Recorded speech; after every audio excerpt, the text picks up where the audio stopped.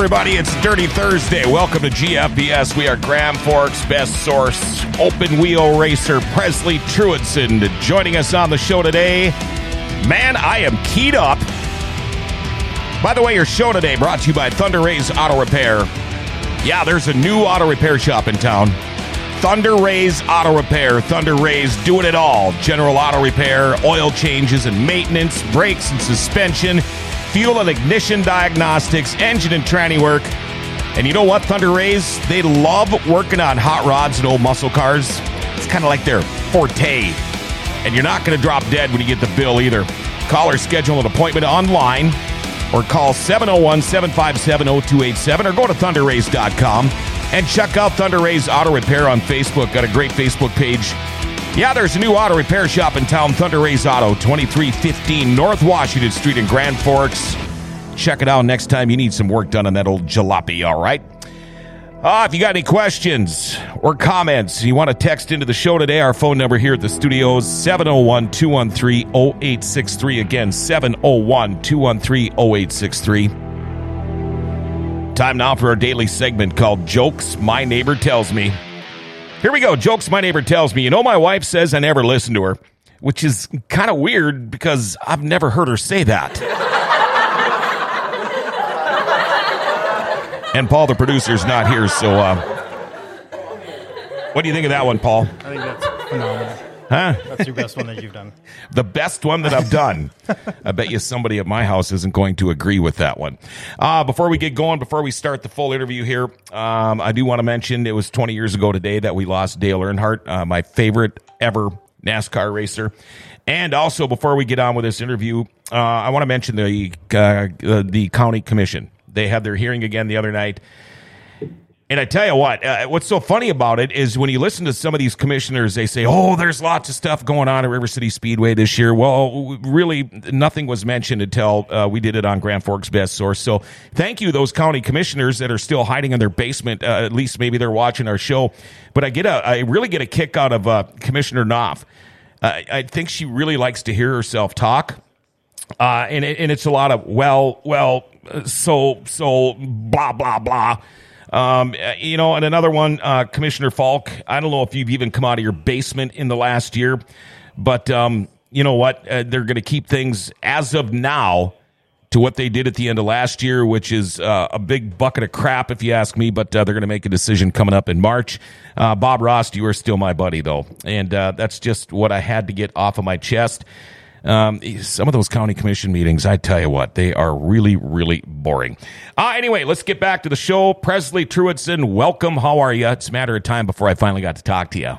I'm good. I'm excited to be here. Yeah, you guys made the trip from Kennedy, which isn't an easy thing to do, and we sure appreciate having you down here. Yeah, it's awesome. It's good to be back in Grand Forks. I haven't been here in a while.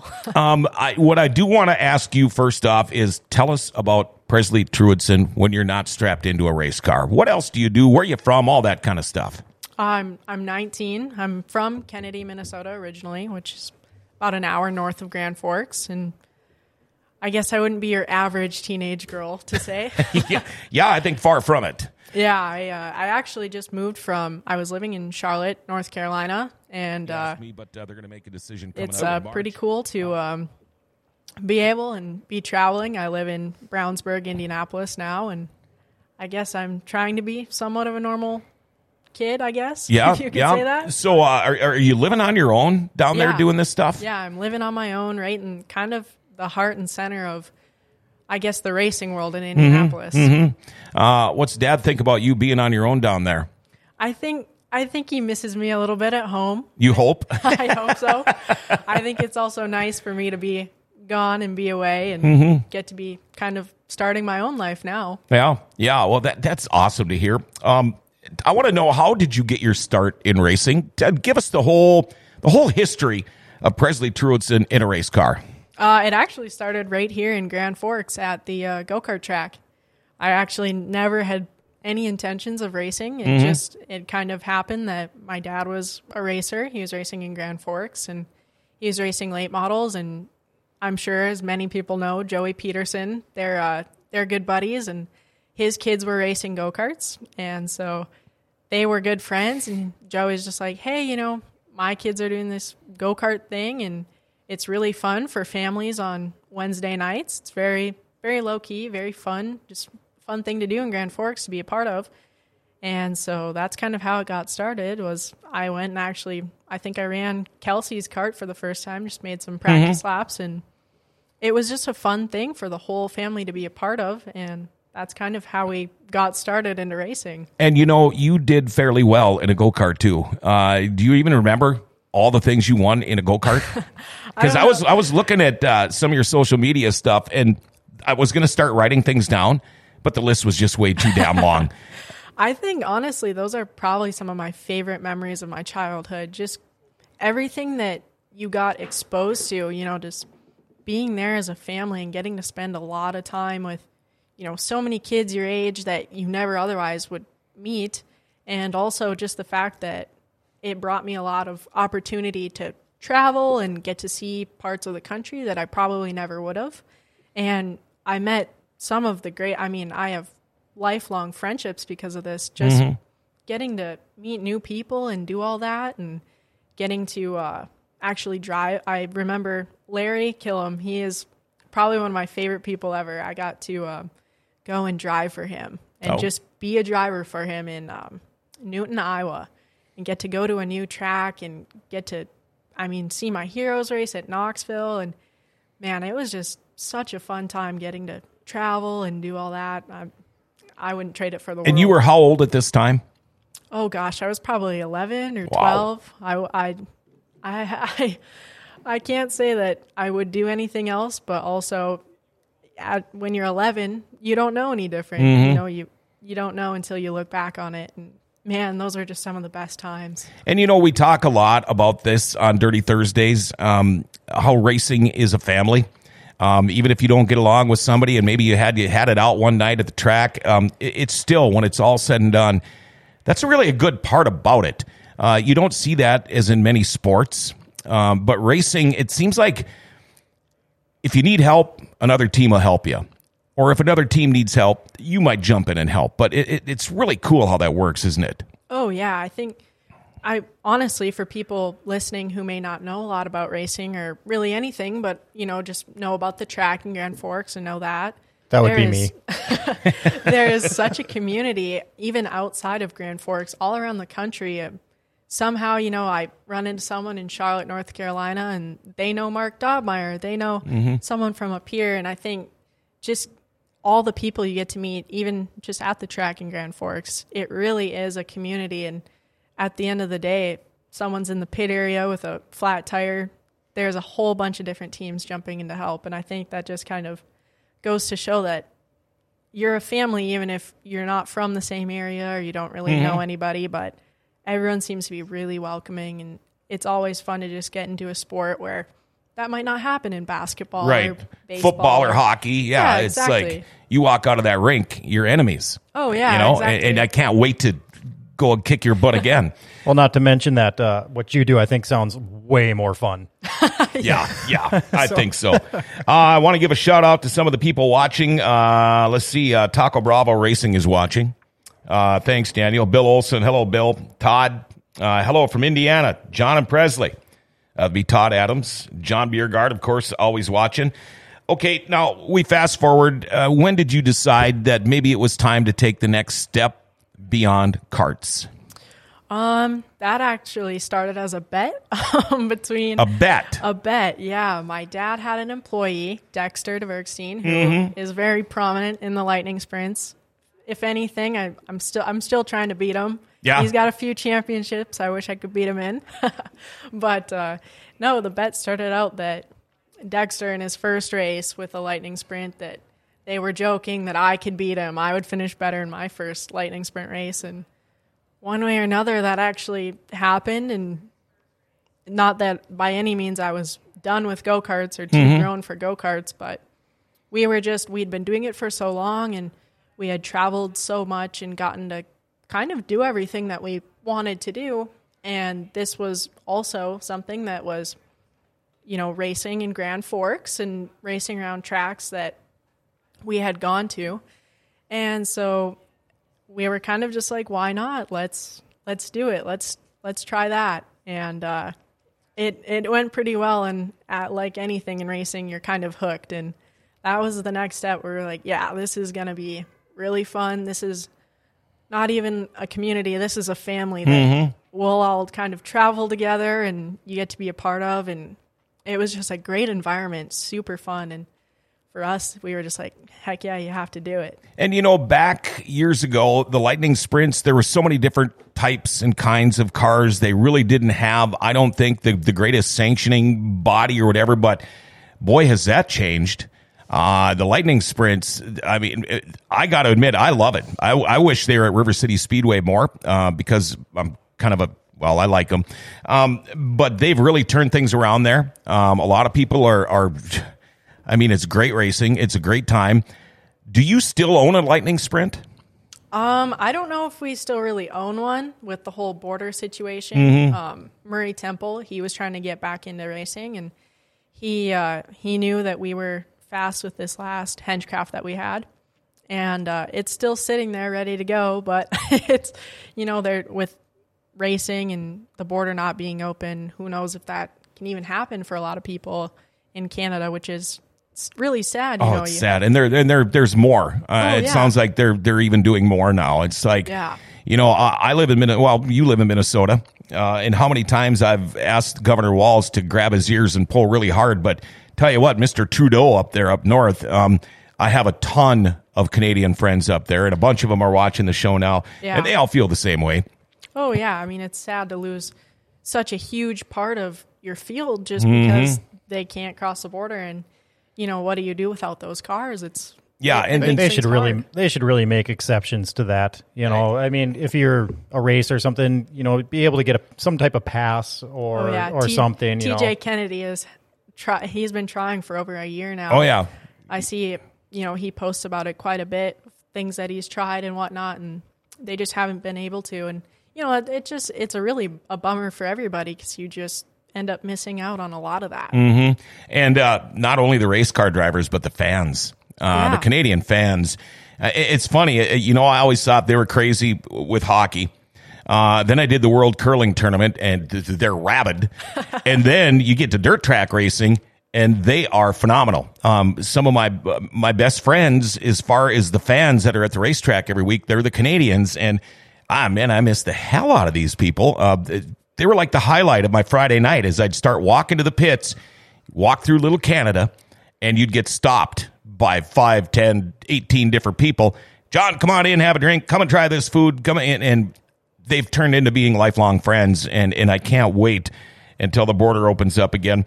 Let's see here. Speaking of Canadians, William, I remind you that U.S. border is closed to us too. Yep. And it sucks. Okay. Fast forward. You were in a Lightning Sprint. What was next? Did you do the midget thing, or did you get into the big? Okay. Yeah. Tell us about how the whole midget thing got going.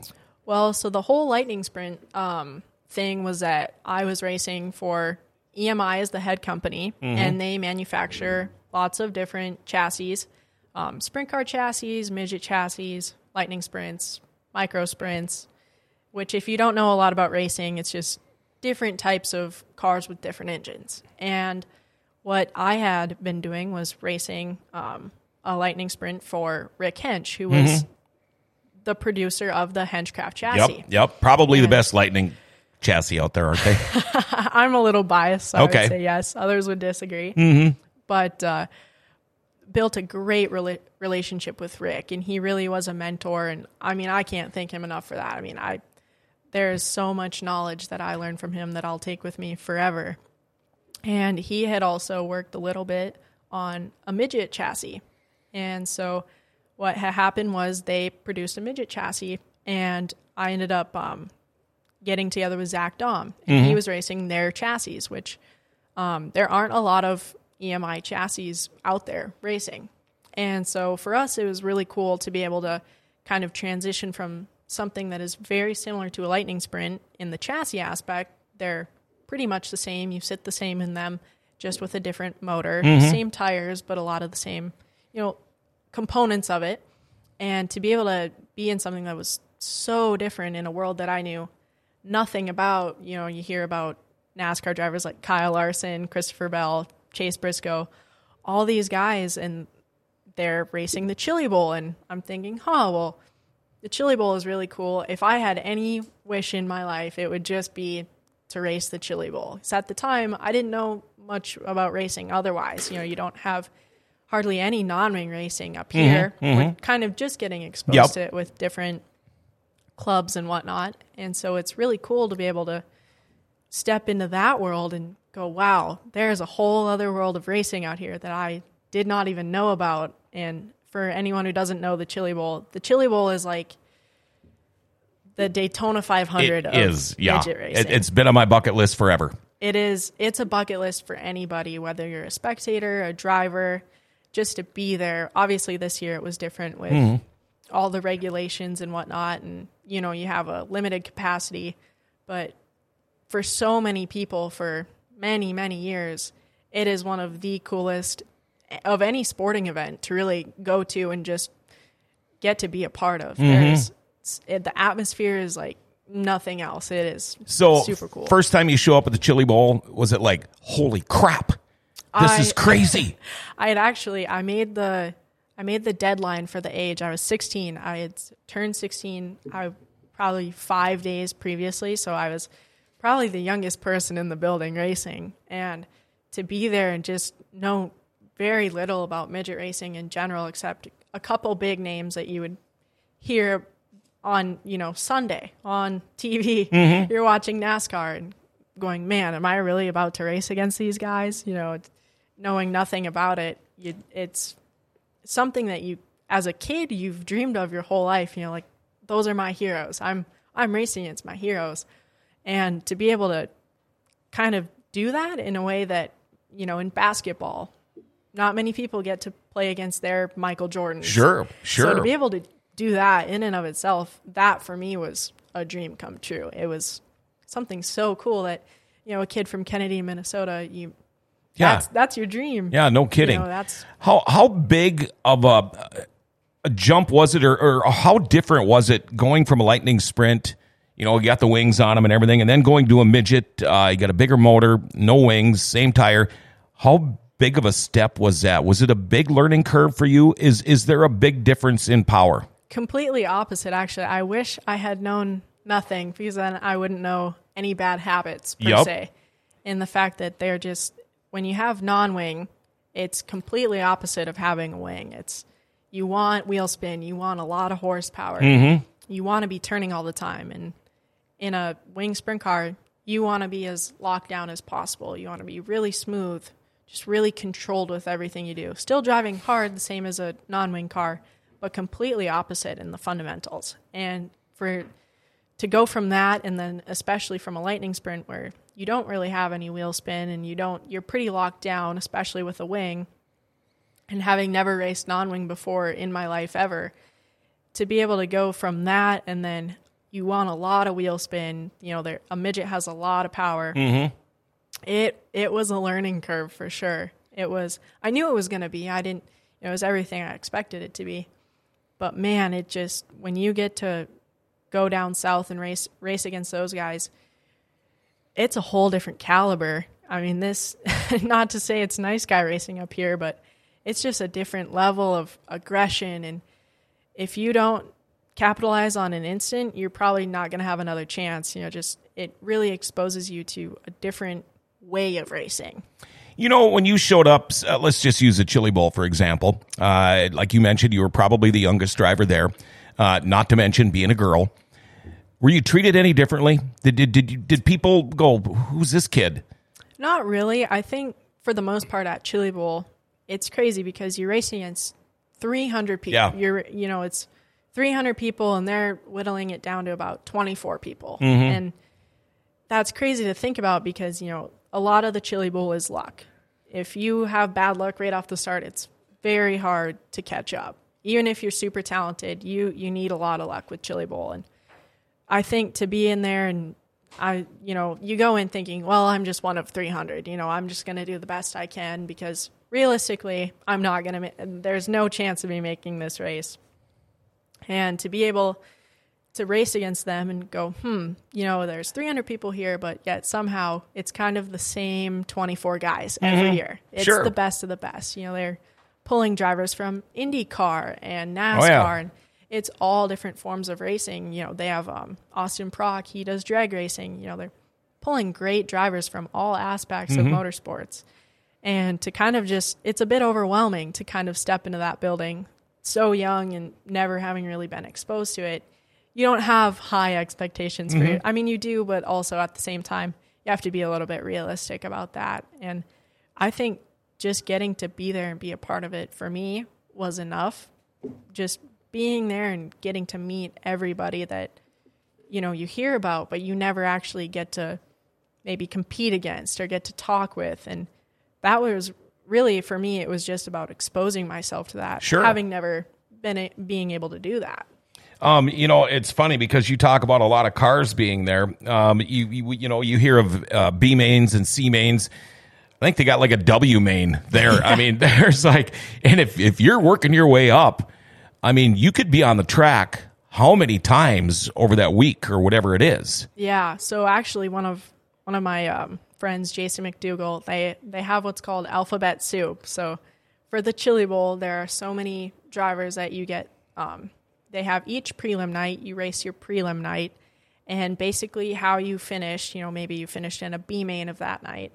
Then after all of the nights combined on Saturday, it's all one day of racing. And so for that, if say you're in the H main, well, they take, top 2 from each main until you get all the way to the letter A. And it's obviously farther than an H main, but it's alphabet soup. There's so many letters of each main. And so basically you just have to keep racing your way up and finishing in however the top many transferring positions is. And so you end up having a tally of how many cars you've passed throughout the whole thing. And Jason McDougall last year, he put, or I guess this year technically, he put on a show. I think he ended up passing 69 cars. I think he tied J.J. Yaley for the most cars ever passed in a Chili Bowl. And for people who maybe don't know J.J. Yaley, it's just like one of those things where you're kind of witnessing history and you go, wow, well, I'm seeing something that people are going to talk about for a really long time. Because obviously the only other person to ever do that is also someone who's very well known. And it's just really cool to kind of be able to witness that and have to realize, wow, I'm watching history in the making. Man, this is so cool. You started getting exposure. That led to the Toyota thing, TRD, Toyota, what's TRD stand for? Toyota Racing Development. Yep. How did that all come about? Really, the whole thing started with Toyota getting into the midget scene with Kyle Larson was actually there first. And once again, they kind of ended up losing him in Cup. He got taken from a different manufacturer. And I think they kind of realized, we'll never make that mistake again, where we have Christopher Bell coming up. And for people who don't know, Keith Kuntz is a midget team. And basically he is developing the next racers for Toyota. Whether or not they end up racing for Toyota, but that's just kind of the pipeline. From dirt midgets where it had just been Tony Stewart, Jeff Gordon, all of these great drivers coming from dirt and then dominating in NASCAR. I think a lot of the manufacturers realized, we're onto something here. These dirt drivers are producing great drivers. If they can succeed on dirt, they obviously can do well in asphalt. And so for Toyota, they produce a Toyota midget engine, and they've really put a lot back into the sport as far as development. They're putting money into races, they're putting money into developing all sorts of drivers and whatnot. And they do a race called the KKM Give Back Classic, which is now micro sprints. And then it was outlaw karts. So it's just really cool to see like how different manufacturers are kind of getting into that. Ford, they're obviously doing a little bit of development. They have their own. Chevy, they have their own development. Every manufacturer kind of has their own way of developing drivers. Yeah, research and development. I mean, you want to develop and research your goods that you're selling to the public, and you do that the best way by the racetrack. Yeah, exactly. And obviously I've only been with Toyota, so I can only speak to what their development is as far as their way of going about it. But yeah, basically they have it's a whole separate world when you get into that, and I could talk about it for hours and hours. But basically Charlotte, North Carolina is kind of their headquarter as far as it's the headquarter kind of NASCAR racing, really. It's the NASCAR racing world down there. And that's kind of where you go if you want to make it in asphalt racing or NASCAR. And so I moved down there, and I was Toyota. They have their own like gym where they do all kinds of stuff. You know, you work out, you talk about nutrition. That's where they have a lot of their meetings and whatnot. And that's kind of their headquarters. And then they have, obviously, everyone has like their own simulator, you know, Ford, Chevy, and all that. And so I was living down there and getting to like put in laps on the simulator, and it doesn't matter who you are. You know, Kyle Busch is there, Eric Jones at the time when he was in the 20 car. You know, it's just really cool to kind of be exposed to that if you never really knew anything about it, and suddenly you're there living it and being there with everyone else. And this is in like the super secret bunker that's buried 400 feet below ground, encased in 30 feet of concrete. I would imagine they're pretty hush-hush about what goes on there. They're pretty hush-hush about it, or they were before anyways. Now a lot more. I think they're really getting, like they do a lot of their media stuff there, and they're posting more about it. They've really turned their gym into something cool that like they share photos of everybody working out there, that maybe they do a video for one of their sponsors there. They do things like that they're posting out a little bit more about now, because obviously a lot of people know about it now. And it's just really cool to see all of the jobs that go into that. I think about that a lot, and that, you know, they have to have somebody their job is specifically for doing media, marketing, all of that kind of stuff. And then you have people where it's important for you should just be a machine. They can control the car if they can make you the best possible in every way. You know, it gets very hot in a race car. If you're really focusing on your health, your hydration, everything like that, trying to minimize mistakes as possible. Oh, well, we lost the race because our driver got worn out, or you know, things like that it really kind of opens your eyes if you've never really thought about aspects like that, and what all they put time and money into to making an effort to really kind of be a machine in a way, right? Whether you're a driver or not. You know, I never hardly ever talk about NASCAR unless I'm talking bad about it. But what do you think about those boys running on dirt this year?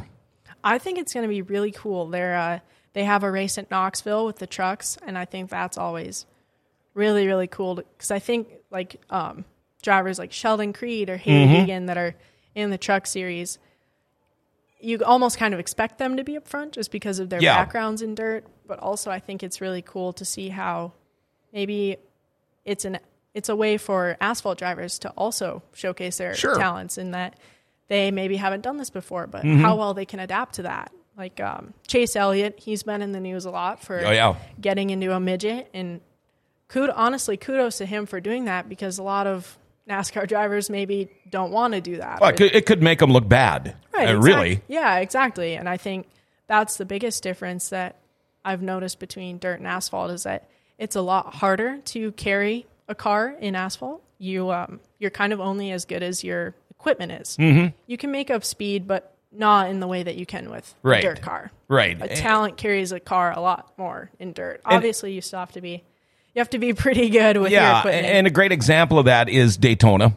How many first-time NASCAR winners won Daytona? Yeah. I mean, because basically you put it to the floor, you stay on the guy's bumper, and you stay out of trouble. And those are the guys that, attrition. I mean, we saw what happened this last Daytona. Half the field was wiped out in about a 15-hour race. But, they're the guys that get that first win. But it's a little bit different on a short track, and it's way different on dirt. I mean, your setup, your equipment, and all of that is big.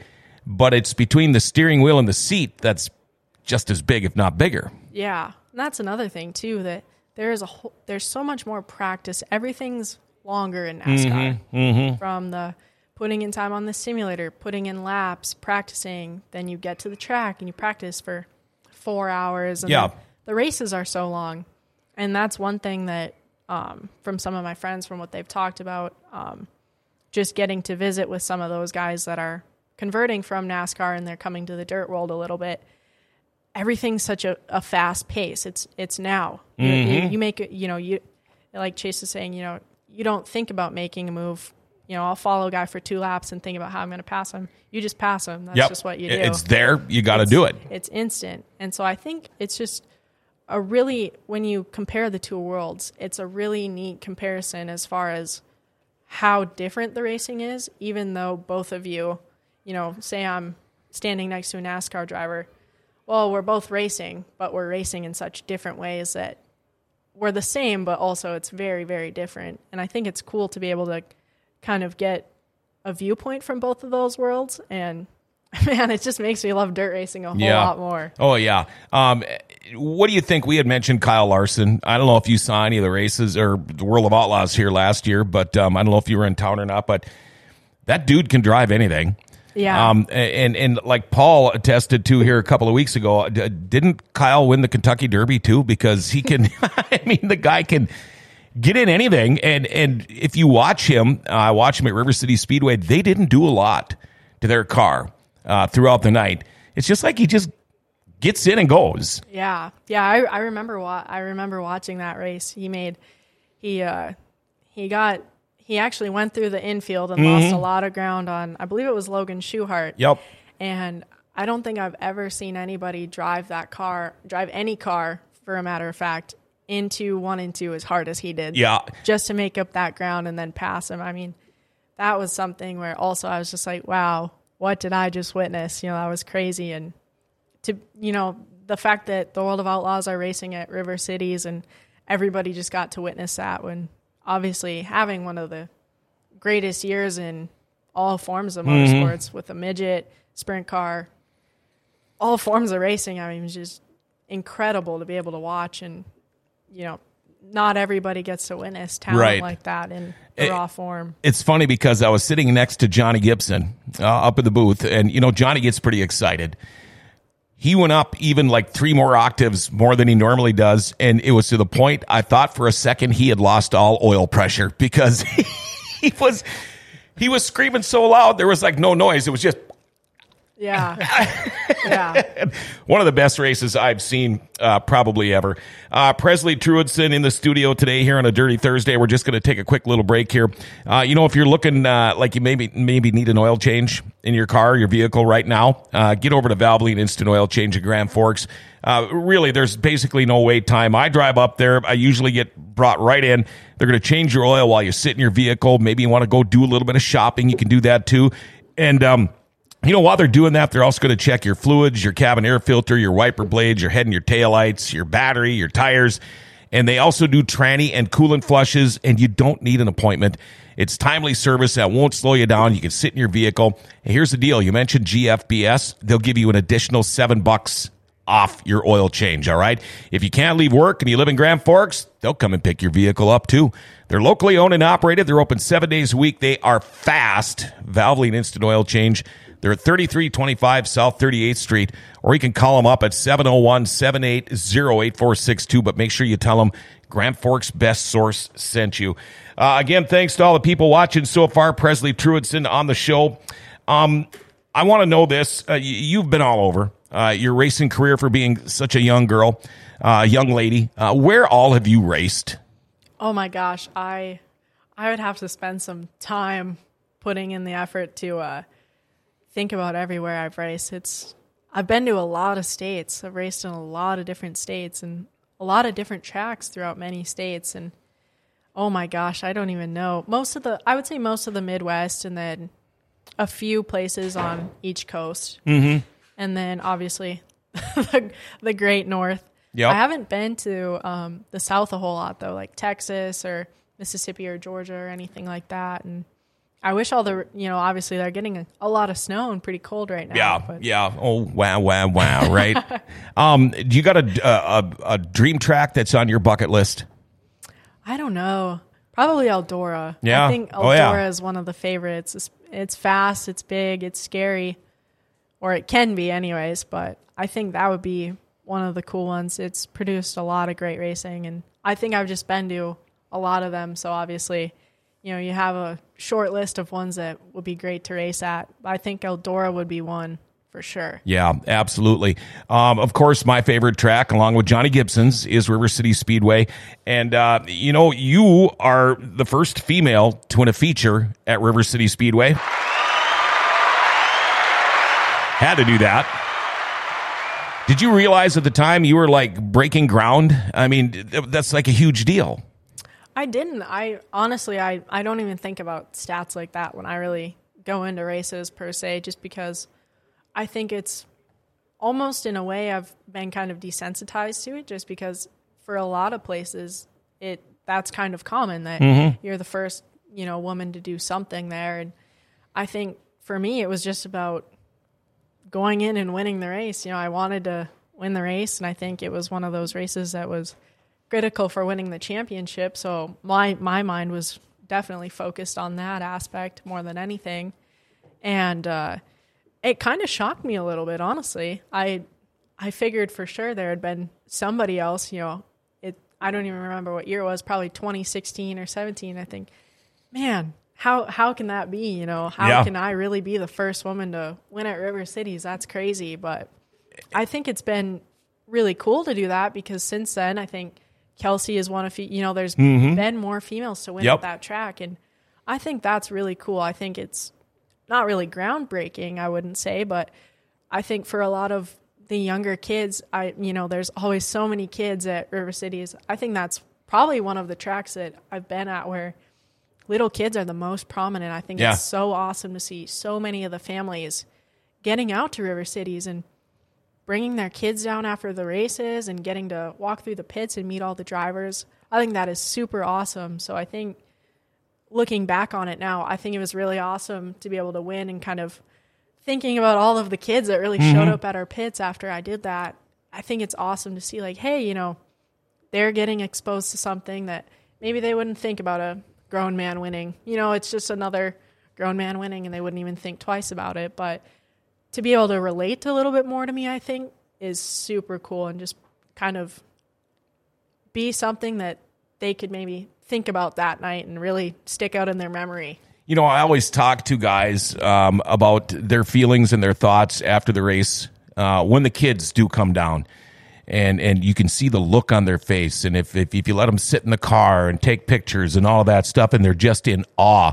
I mean, they're in race heaven for being a kid. Were you one of those kids growing up? Oh, absolutely. I remember, I think my favorite thing about the races was getting those little water tattoos to put on your body. I was like, man, I've got a Mark Dobmeyer tattoo on my arm. Pretty soon you got a sleeve. Yeah, I thought that was the coolest thing, just being able to sit in someone's car and, get to hold the steering wheel. And I probably didn't even know a lot of the drivers' names at the time. And a lot of them are actually retired now that, I think about now, and I'm like, man, if I could have raced against them, they were really good, and that would have been really fun.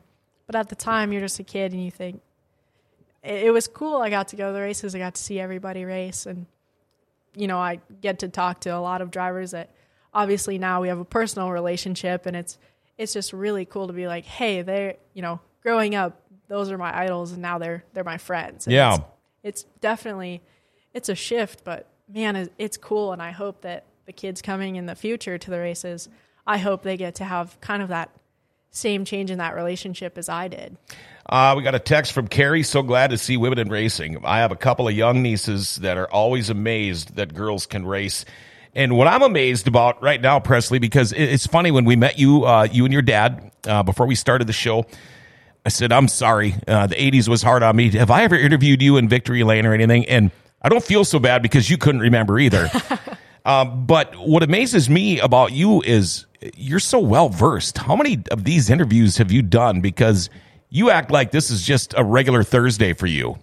I don't know. I honestly, counting, it probably hasn't been that many, but I think just part of it is that everything that we're privileged to talk about is that it's something that I'm so passionate about and I love. And to be able to kind of put that out for everybody else to maybe hear and get to see. And obviously Toyota did a lot of training with us and whatnot, and mock interviews and everything like that. And, getting to interview with Jamie Little, and I'm going, man. Oh, wow, yeah. That was a really cool day for me. But at the same time, as far every interviewer is the same, whether I'm talking to Jamie Little or I'm talking to you or whoever, it doesn't matter. It's kind of all the same in that we're all putting out a message, and I hope it reaches those same people no matter what. And I don't know. I don't think I get very nervous about things, and that you kind of just have to look at it like this is just another Thursday. Oh, yeah. I mean, we've had Hall of Famers on the show that were scared out of their minds to do this. And in fact, I won't mention any names, Wade Nygaard. He was scared to death to come on the show until I told him, we'll have Busch Light. Oh, well, maybe I'll just take the whole day off then. Yeah. But, it's pretty easy stuff, isn't it? Yeah. I got a question for you, too. So are you still running the same car that they did in the 80s? Because the Camry, they just won't die. So is it they just put new tires on it or what? Got 358,000 miles on it. I hope they've developed new equipment since then. I hope it's a little bit better engineered. It's still got the electronic seat belt. Yeah. Get hung up in that thing all the time. This is a question, Presley, that I ask every driver that's been on the show. Best night on a racetrack. Do you have one in mind? Man, I don't know.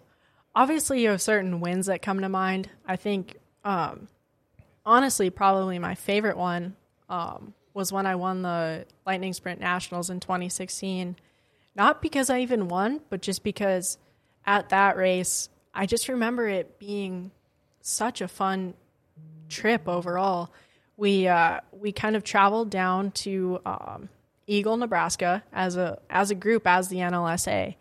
And we were racing against other cars where they had bigger motors. They were on alcohol. And if you don't know a lot about racing, that definitely makes a big difference versus racing against 1,000 cc on pump gas. Yep. There's a huge difference in performance there. But at the same time, obviously we proved it not to be, because I think as a club we finished really well. I think we first and second or third. I mean, I think we won the whole weekend, I'm pretty sure. And I think it was just, for me, getting to race against, obviously, my mentor, Rick Hench.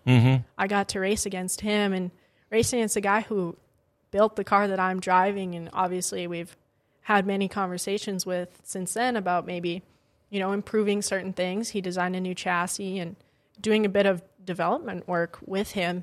I think it was probably the coolest thing for me was getting to race against all these people that in the Lightning Sprint racing were heroes of mine. Man, I hear about this guy. He's really good, but he's racing somewhere else in the country.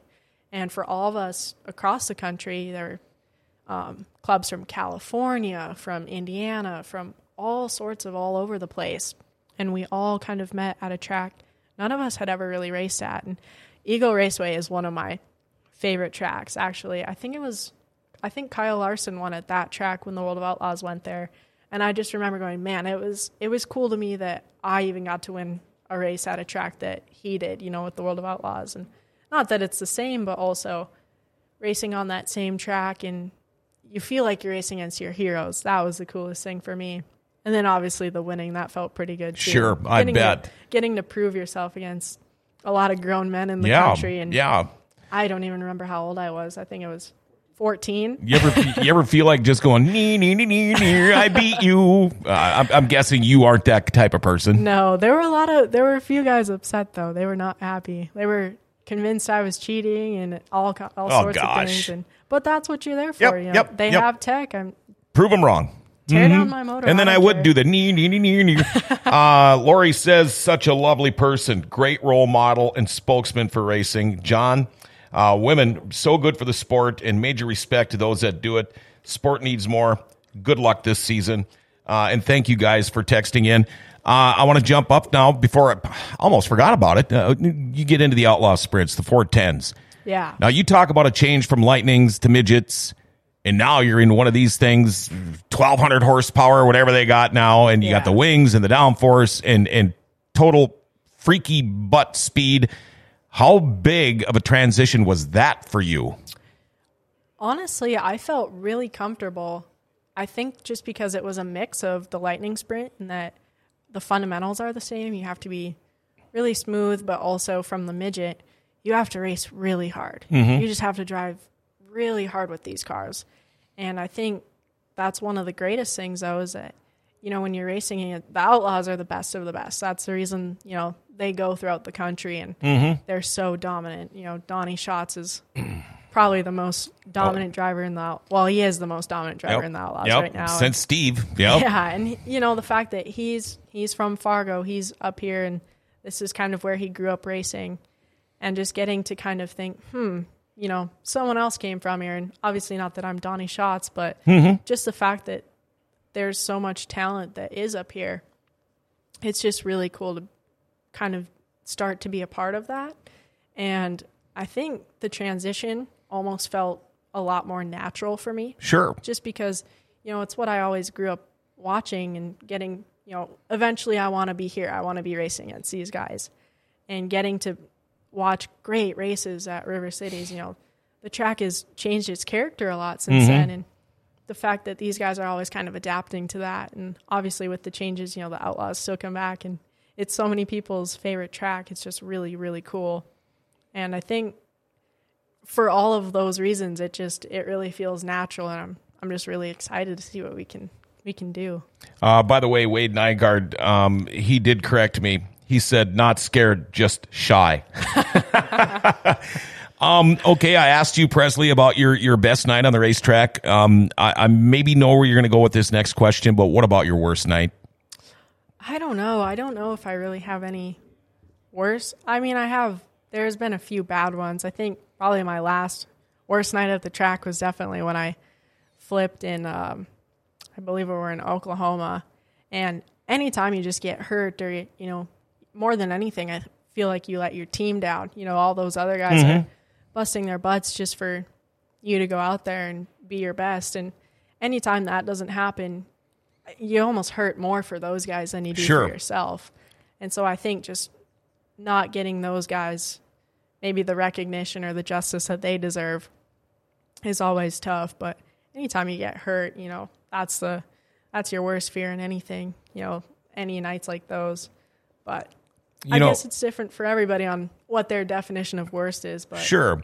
When you talk about getting hurt, concussion, last year, not just it was a pretty good bump to the head, wasn't it? I got my bell rung. Yeah. Do you remember it all? Yeah, I remember a lot of it. I don't remember much, actually, probably after I got done racing. I remember I put my shirt on backwards and my watch on upside down, and I thought, yeah, this is probably a good sign that I'm not really right. And yeah, definitely everything afterwards, I was like, oh yeah, you know, if you've had a few concussions, you kind of, you know, the symptoms, and you know, look at me. You start to know, you know, you just feel foggy or different. For me, it was a matter of, you know, talking with luckily with a lot of the resources from Toyota, getting to see Dr. Petty down in Charlotte and doing a bunch of tests and scans and whatnot. And just, you know, you really have to think, you know, they have lasting effects, and I don't want to be like this forever. And if you want to race your best, you obviously have to be very sharp and very on point with everything you're doing. And for me, and then for my competitors, obviously, if you're going out and not doing your best, you know, talking with other drivers who maybe shared that same experience. I'm young, you know, you have to kind of make that decision for your future self down the road. Yeah. How long did it take you to get over it? Are you over it? Are you, is Presley back at 100% now? Yeah, I'm back, but it takes a while. It really does take a while for your brain to heal, and you have to, nutrition, you know, taking supplements. There are a lot of things for obviously are important and were preached to me a lot at Toyota. So, you know, taking away things like that, life lessons like that, people don't maybe, you know, they might think it's not important, but at the end of the day, you're living with yourself every day, and you have to deal with that. And so to be able to go, I'm not performing my best. I'm still foggy. It's just not fair to me or others that I just continue to put myself through that and heal up, get better. Especially with Corona, I feel like it made that a lot easier. Races getting canceled, unsure about Western swings and things like that. It made it feel like I wasn't missing out on so much, which I think helped a lot. Was there remember you got the little angel on one shoulder and the little devil on the other shoulder? Yeah. One of them saying you need to heal, the other one saying screw that, you need to race. No, You need to heal. You need to race. You need to rest. You need to race. Was that a difficult time for you? It wasn't for me, just because there's no point in racing if you're not completely there. It feels like a wasted race, and so obviously it is hard. I mean, any racer at heart, you want to be racing no matter what. But at the end of the day, I thought, 50-year-old me is probably going to want to go back in time and kick my butt if I don't listen to everyone else telling me that probably isn't the best idea. Heal up. You can always come back to it. Sure. And so I think for me, and then obviously I think they came out with like an article about it, and obviously a lot of other drivers that I've talked to and sent me personal messages and, kudos to what you're doing. I wish I would have done that when I was younger. I did the opposite of what you're choosing to do, and I just continued racing, and man, I really regret it. And for all of those reasons, it kind of made my decision a lot easier. I can tell you this, you're way too young to be thinking about 50-year-old me. Yeah. I've been, I did the motorcycles, snowmobiles, dabbled in cars and stuff a little bit, and I've been beat up a lot. I've been in the hospital a lot, had a lot of operations, and they kept telling me, you wait till you're 50. And I would just chuckle. I'd laugh at them. Yeah. Well, I'll be 56 next week, and they are not wrong. Yeah. Believe me, I wish you have the same attitude I did. Now the question everybody I'm sure is wondering, by the way, Darren Vattenstall says, keep up the good work, Presley. It's fun to follow you. Thank you for the text. Plans for this season. What's going to happen with Presley Truedson? You got a schedule figured out, or are you going to be jumping around different classes, different cars? Or let's kind of go through a little run through this next season. We're going 410 racing at Knoxville. Oh, boy. It'll be pretty fun. Knoxville's a very historic track, and it's super cool. I mean, obviously the Knoxville Nationals, that's kind of the Daytona 500 of 410 sprint car racing. Yeah. And so I think I don't know if I'm going to do that race, but I think it'll be really cool just to be able to kind of get things started there, and that, you're getting to race against a lot of people that you same deal. You grow up watching, you're your heroes, and then all of a sudden you're there, and it's really cool. But are you going to be moving back up here? Are you gonna reside in Knoxville this summer, or what? Do you have any plans there? I'm living in Brownsburg, Indiana. Okay. And I just moved there, and then actually what I do during the week is I just started a job with Hayward Motorsports. Okay. And so for any of you that don't know, they're a race team. Chris Wyndham is their driver. And I've actually gotten to be pretty good friends with Chris just over the course of kind of living in Indianapolis now, and joined their team and getting to work in the shop. And I think the biggest thing for me is that in order to be to the best of your ability as far as a driver, I just want to learn more. I just want to work on things and learn more and really know every aspect of what I'm driving. I think that only can make you a better driver. And then also with Chili Bowl this past year, I worked for Rams Racing, which is a midget team, the owners are Rick Young and Jeff Taylor. And they brought me on board, and they are super awesome. They're just one of those guys who, same deal, they love the sport. They're all about it, and they're just there to have a good time and win and everything like that. They've had a lot of drivers who have been very successful. And so I'll also be going on the road with them for certain midget races this year. Okay. So a little bit of both. Obviously it's still hard with Corona, you have a tentative schedule, but at the same time, tracks tracks cancel, certain things happen. I hate that word tentative. Yeah. I just hate it. Yeah. So we'll see what the schedule ends up being this year, but we have a pretty good idea of what it is now, but state regulations change. And sure. Obviously things happen. So Do you know when your next race is then? I believe the first one is coming up in April. Okay. Down in Knoxville? No. Yeah. Well, they're going to start that early. They're going to try to April, almost May. Yeah, because they usually start earlier and end earlier than like we do up here. People in the karting world are watching, by the way. Bring on the season. We can't wait to watch you kick butt this year. That's from Brett. You probably know Brett. Yeah. Are we going to get to see you at River City Speedway at all this year? I don't know. I think it just depends on how schedules kind of work out, but I sure hope so. I want to race up here again. I really do miss it. It's fun, and especially just when you do get to come back and race, it's so fun getting to see everybody, and kind of afterwards, it just feels like home again. Sure. It's such a fun environment to kind of step back into, and even some new faces, hopefully we get to see new faces this year at the track. I think that would be really exciting. Okay, I got 3 questions for you. Question number 1, who helps you with your cars in this whole Presley Truedson racing thing? Oh, so many people. Honestly, first I have to thank John Stangram. We actually just talked to him today.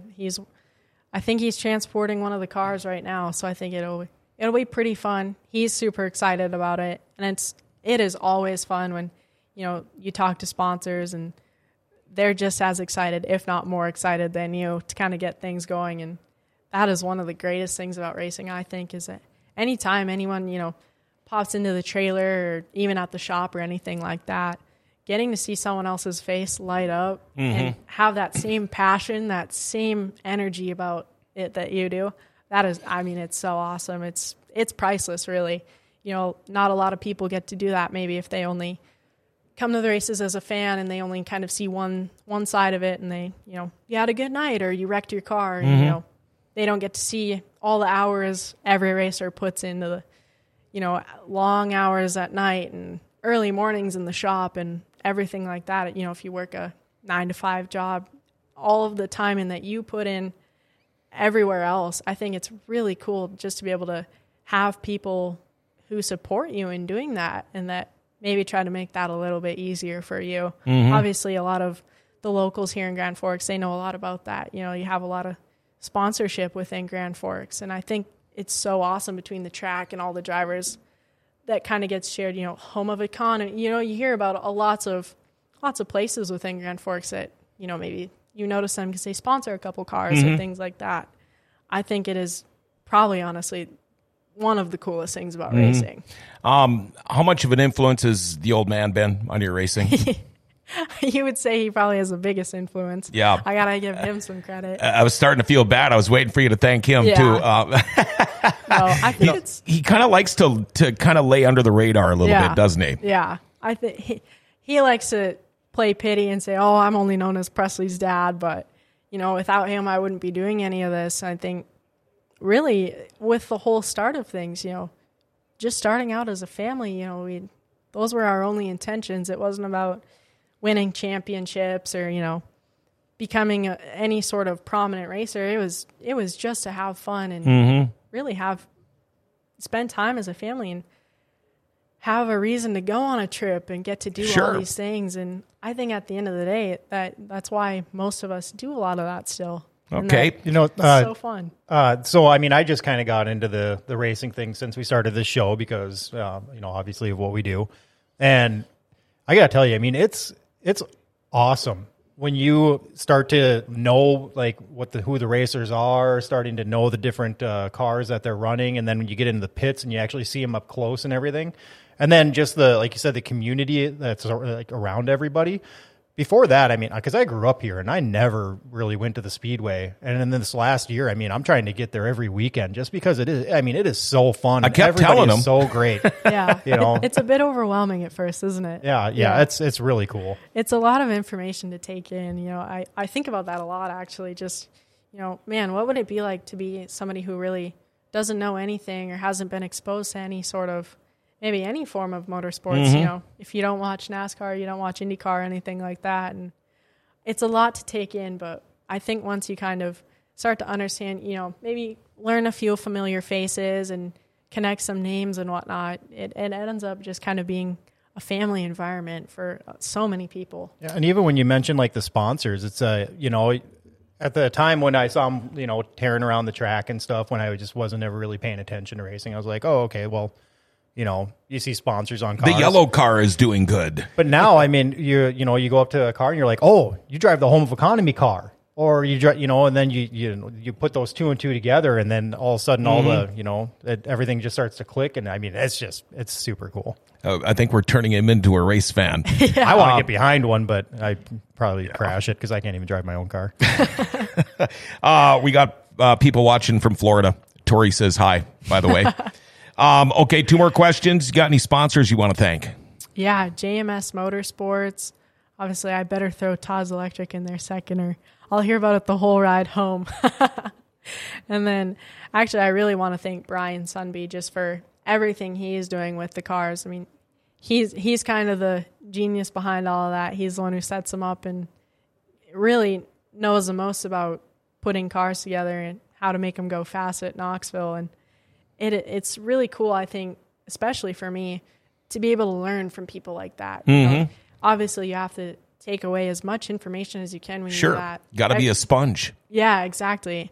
And so I think more than anything, a lot of it is just the mentorship that you get from so many different people.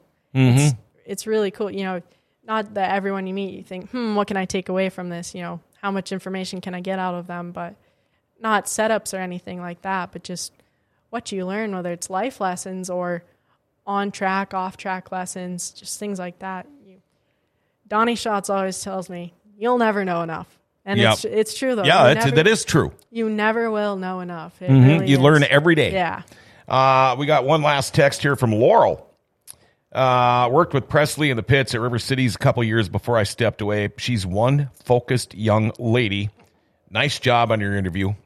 Thank you for the text. I got one more question for you, and this is going to be so weird for me, Presley, because I'm not used to asking this question to somebody as young as you are. How do you want to be remembered when the day comes that you step away from racing? How do you want to be remembered as a race car driver? I don't know. I think it's everybody's own interpretation, right? Obviously you have run-ins at the track. Not everyone's going to have a good memory of you, but I don't know. I don't ever really have that in mind, because I think whatever people kind of take away, they will. And I guess I hope would just be that I really just think about all of the young kids at the track. I hope they look back and go, man, it was cool. Maybe she let me sit in her car. They get to take away something that they'll remember for the rest of their life. I always think about Brian Clausen a lot. He's a driver that has now passed, but the impact he made, and that people talk about, I watched Brian race this race and whatnot. And it's just things like that you really remember, man, it was a privilege to get to maybe know them or talk to them or even just watch them race or see how they interacted with other fans. I think that's the coolest thing. And I just hope people are happy when they think about me. I hope there's that sense of happiness, or even if it's only for a little moment, you have something to take away from that, and it's a good response. You've got a great head on your shoulders. If you can make it back up here, please get a hold of me a couple weeks in advance, because we definitely want you back on a Dirty Thursday show again. I'm so hoping that we get to see you at the River City Speedway this year. Me too. This is probably, I've interviewed a lot of big time guys, racers and stuff, and I think I've probably enjoyed this one more than anything. You don't get too many people your age as well versed as you. Wade Nygaard. I'm sure he'll text back. But again, thank you for making the trip up. Todd, thanks for coming up, you guys. This has just been a treat for me. I can't wait to do it again. Thank you again. Thank you. There you go. That is Presley Truedson. Be watching for her. She's going to be running down at Knoxville this year. Next week, by the way, Heather McDonald and Nolan Olmstead from Devil's Lake Speedway are going to be on the show. We're going to be talking about their new schedule that has been released. And a special thanks going out to Rumor Sports Bar and Casino. They got so much stuff going on at Rumors. In fact, today today. If you're looking for lunch, check out their express lunch. It's a $6 lunch. Thursday, that's today. They got the hot hamburger with French fries smothered in gravy, and it's only $6. Also, $5 for any sandwich with fries today. Also, home of the world famous beer tower. You can watch UND hockey, bingo, charitable gaming. Maybe you want to bet on the horses. Watch UND hockey. It's wall-to-wall TVs in there. We love BT. We love Jake. We love Scott. We love them all at Rumors Sports Bar and Casino. And thanks to the guys right across the hall for helping you get this show here on tonight. Oh, hey, don't forget. Wow, this is new. We're live on the website now. How about that? You just go to gfbestsource.com and there you go. The show is on. Hey, tomorrow, we're going to be a little bit late tomorrow. The show will be on at noon. We're bringing in live music back to the studio. Rap artist Heavy Lod is going to be joining us. Make sure you like us. Make sure you share us. And make sure you tag us, too. You know, Grand Forks is great. Grand Forks' best source is giving it its identity again.